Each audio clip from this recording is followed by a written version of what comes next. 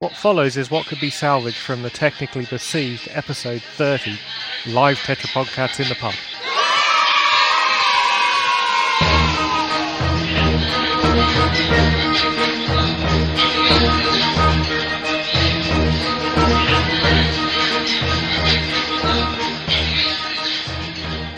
I'll start again, right? Yep, start again. Okay, so we're going to start with FU. F you, Darren. You know what FU stands for? Well, the rude one or the real one? The Tetsu The rude one. podcast one. Follow up. When you The listen to follow-up, Tetsu yeah. podcast, follow up. So, thank you, Mickey Mortimer, for telling us that the evil villain who kills Superman is called Doomsday, not Armageddon. There we go. Right. Now, in the discussion we had about deer antlers, we had some things saying about why is it that deer shed antlers and regrow them? Why don't they just keep antlers annually? So Adam Fuller and that's a drink.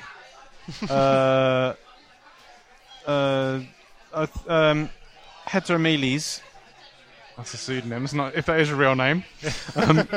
Heteromeles and Adam Fuller both say that maybe the problem with deer is that the problem with antlers is that if they get broken or dulled, then they can't be repaired because obviously there isn't a soft tissue like keratin growing over them.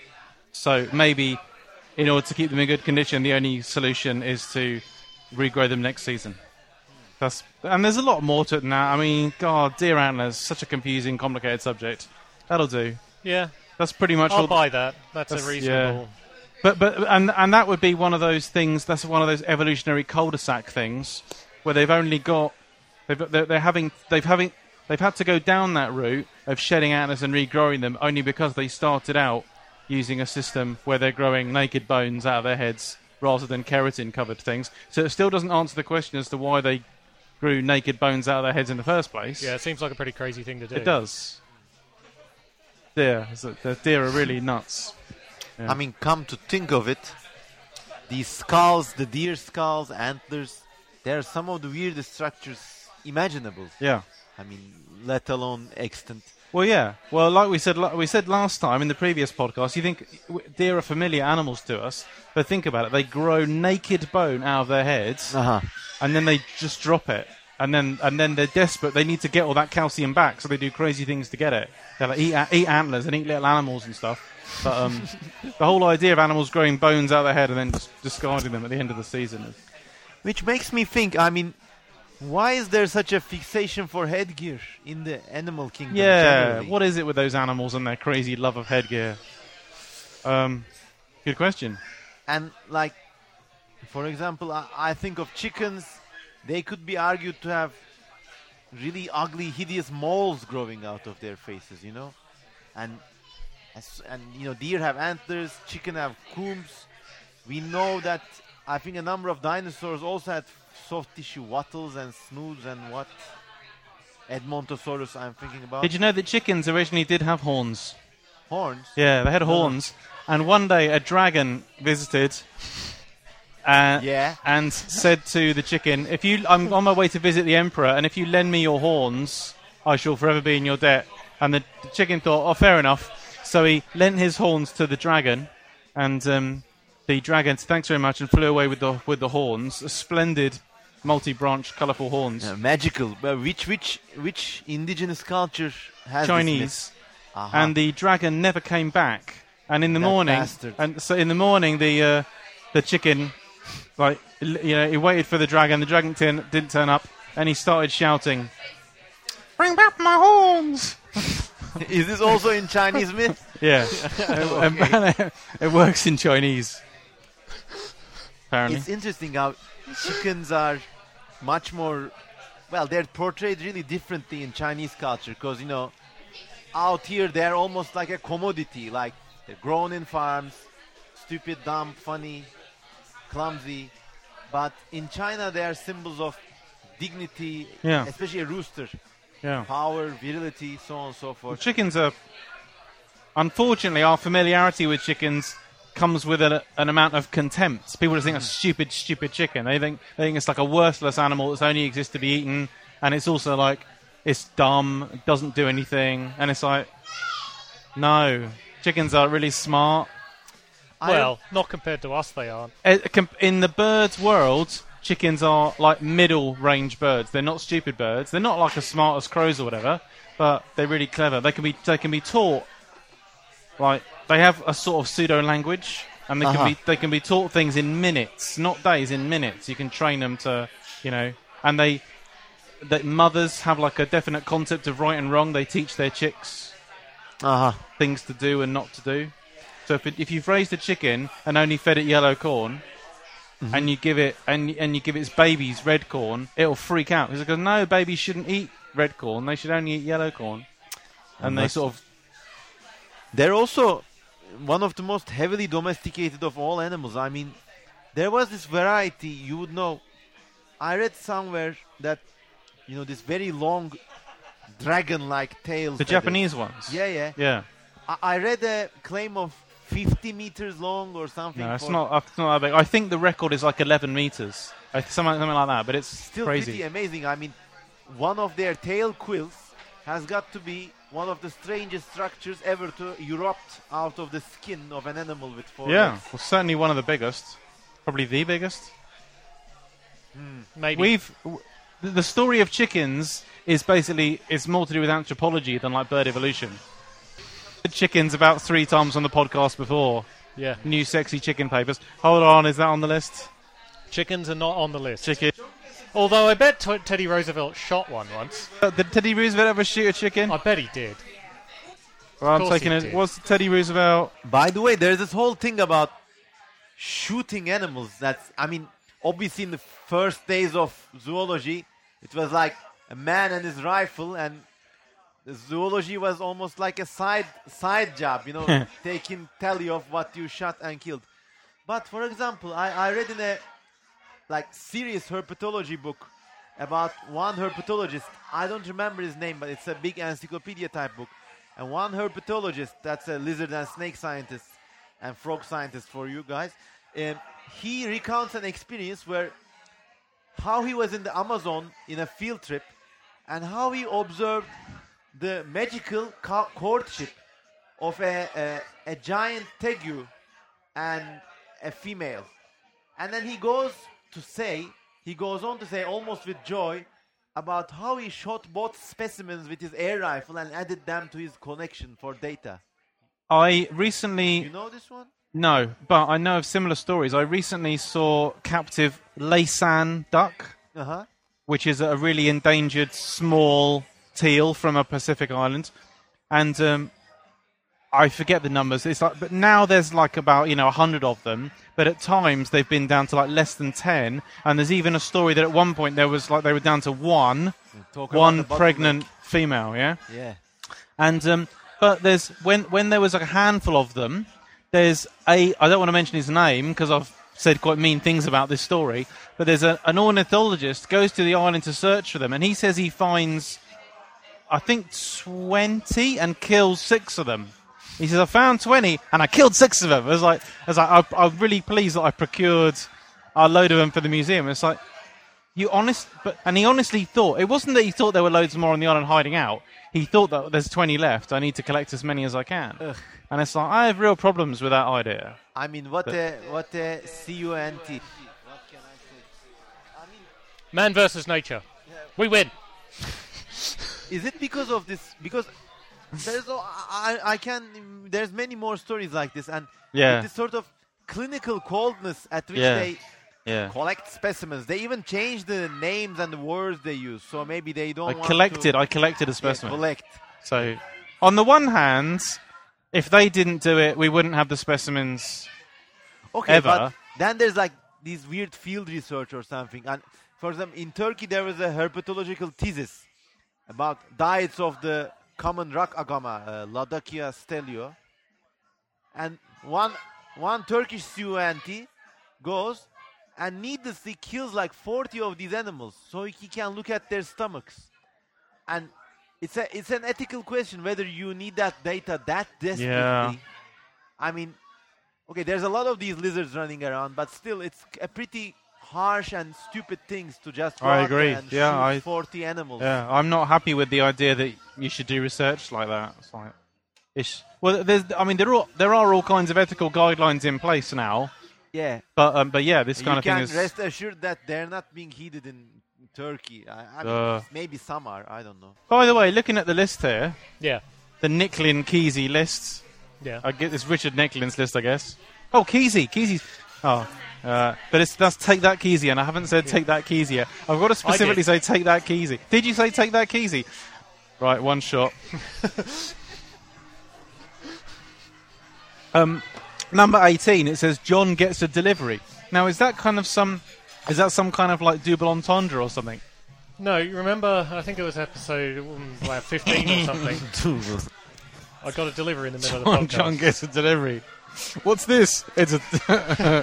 Are you happy to see me, John, or is it just a delivery? Oh no, I've had a delivery. Package. Is that a podcat in your pocket, or are you just happy to see me? So you guys have just got back from Long Gone 3. Darren, you gave a talk. Why don't you tell us a bit about that? My talk was about the history of speculative zoology.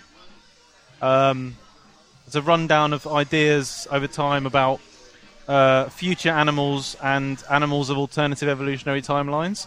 And basically, the main gist of it was, what's the point of all this? And the sort of my conclusion was, well, it doesn't really have one, but it doesn't hurt anyone, so let's carry on with it. It was very much this is like a thing that people have always done. And I showed, pictures of cave paintings and stuff where people have invented animals, and then things like medieval dragons and that kind of stuff. Like the creation of creatures is very much a sort of fundamental, like, human psychological thing, and it's like it's a part of the human condition. It's like it also has an educational component because people are teaching other people about evolution and stuff, and also it's a business because if you make movies about imaginary animals. You can, if you do it right, you can make a crap load of money. But the myth, yes, I suppose. Yes, I suppose. You ignored the most obvious bit to get to the... What? That it's about myth. It's mythology, isn't it, a lot of it? Yeah, but... A special kind of mythology. Yeah, but I would say that the stories, the myths... Because bear in mind, a lot of myths don't involve animals at all. Or don't involve non-human animals. The myth is kind of like a separate thing from the invention of the animal, and I'm only talking about the invention of the animal. So, and I did make the point that a lot of mythical animals, a lot of imaginary animals, are allegories or symbols. Well, that's also part of it. So that's what I spoke about.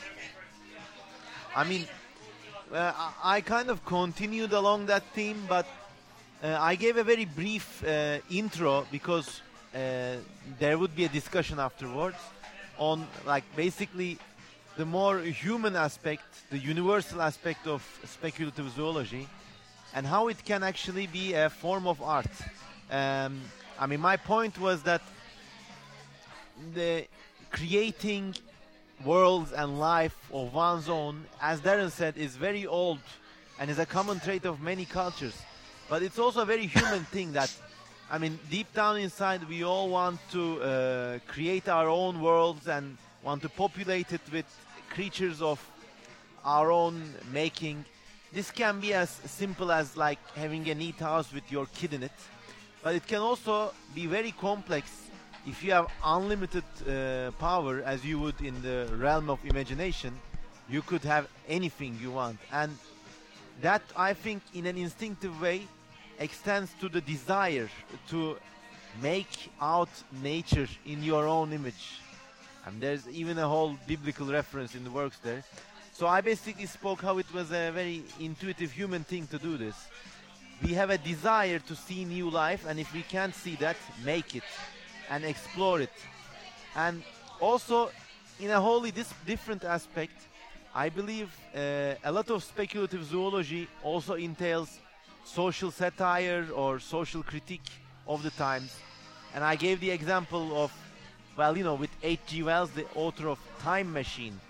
He dreamt up a world in which two rival races, the childlike Eloi and the ruffian Morlocks, they coexisted in a dystopian future. Well, if you look at that and you cannot see the satire of the Industrial Revolution, of class conflict, you are blind. And a lot of speculative zoology or speculative creatures also reflect their cultural milieu, let's say. So I basically dwelled on these two subjects, and I made the bold and brazen claim that speculative zoology needs to stand on its own 2 or however many How many feet? as a distinct aspect of human expression of its own. Distinct from painting but related to it, distinct from writing but related to it. I think there is much to be made along those lines. Maybe in the future, Darren's presentation could be turned into a book, the history and art of speculative zoology. There could be magazines, websites, forums, and there's actually there is a forum, the Speculative Zoology forums at Zeta Boards. Just Google this, Zeta Boards, and they were really big supporters of all speculative zoology and particularly of our works. So a big hello to the Zeta Boards crowd from out here They're in big London Tetsu too. podcast listeners. Yeah. Hello, guys. Yeah. So that was that in a nutshell. Yeah, cool. Should you guys make some money by answering a cash for questions, maybe? There's a cash for question? There's cash for questions, yeah. Oh my god. I've got one. I'm going to buy you a drink if you answer me this question. What is the most boring tetrapod?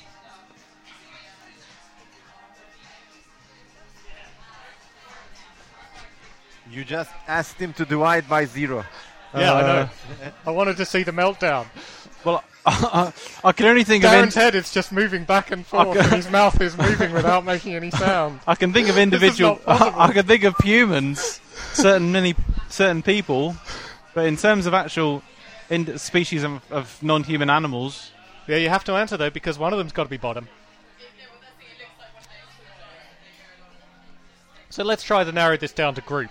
Certainly not any birds. certainly not any birds. I don't know Maybe a about that. deer. I Birds would might- say that it would have to be a familiar mammal, but I don't think any of those are really boring. Sheep, not boring. Well, sheep. What's boring about sheep? Okay, so you're right. But maybe because like, is it like a general human opinion or is it my opinion? Your opinion. But I don't have any boring tetrapods. Well, What because about I like all very common tetrapods. deer in the States that, everybody hunts? They sound pretty boring. Meerkats, Meerkats. king meerkats, Really boring. and ring-tailed lemurs. So there's not very much interesting about meerkats and Well, no, there ring-tailed lemurs. is, but it's like But less it's- than the other animals. Yeah, it's like there's a lot of probably every other animal you could say something and like me and most other people would never have heard it before. But as meerkats, no, I've heard everything before. You can't tell me anything about meerkats that I haven't heard before. I've heard it all before. So that's more that you know everything about them, not No, that their yeah, but actual because we're- habits are boring. We're overexposed to meerkats. Yeah, because I'm there's not like sure I'm satisfied with that there's like answer. 27 different meerkat documentaries I'm every paying year. you for this, Darren. I want your objective view of what the most boring one is. Least remarkable. If you want an objective view, you have to quantify Well, boringness. it'll have to be a mouse then, Mouse thing, yeah. because Now we're there's talking. huge, like there's thousands of them. Yeah, they're They real all boring. look, they all look much alike. Yep. So there's several members of the house mouse complex. One of them. I don't know which one though. The Western house mouse. The Western house mouse. Yeah. Or the Eastern house mouse. What's the most interesting thing about one of these house mice? Well, there's loads of interesting things about them. I mean, Do they have anything that you could say about one of the... I guess, are they very different? Do they have any... There's not much variation there, is there? they're all pretty samey. So if you say one for one thing, then it's probably true of like dozens Yes. and dozens of them, right? And even like any people that know anything about mice, the whole mus domesticus complex thing. And even when there was a new one named in 2006, a Cypriot mouse, and then people were like, wow, the first new mammal from Europe in like 30 years, which wasn't true. Or no, 100 years, which wasn't true. It's just another little mouse, little grey mouse. It happened to live on Cyprus. But, So there you go. Mice, the most boring tetrapods. well, members of the house mouse complex. Members of the House Mouse Complex. Excellent. Good. Good to hear. I find them very boring. You Even more find- boring than most mammals. You find mice boring? Yeah. Right. So, should we move on for cash questions? Oh, is that a drink? That's not a drink, is it? I don't think so. There's no cash for questions down here. No. Permian Bears. Oh, I shouldn't have said that. I've got to finish There the we go. drink. Okay. Oh, no. I've got to finish the drink because they're Permian Bears. That's not actually on the list. Just Right. brief aside, Yeah. I saw a new movie the other day, Guardians of the Galaxy. Ah, You just It's want me- really good. Yeah, you're doing this because you're out of drink, and Ah, I have to drink. Yeah, everyone says it's really good. Darren raises a TV show / film that John hasn't Or is seen. that Agents of S.H.I.E.L.D. that everyone says is good? Agents Are they of S.H.I.E.L.D. the is- same thing? Agents of S.H.I.E.L.D. is a TV series, yeah. Oh, not a movie. Guardians of the Galaxy is a real tongue-in-cheek humor. I quite like Agents of S.H.I.E.L.D., but I thought, is Agents of S.H.I.E.L.D. like a superhero thing? yeah, well, Yeah, you can see how doesn't I have- care, it how doesn't much have care any- about superhero type things. it doesn't have any superheroes in it, though. All right. So, Actually, it's got a supervillain in it. is but Guardians of the Galaxy good? I thought it was. Is that the one with Captain America in it? No. That's Captain America.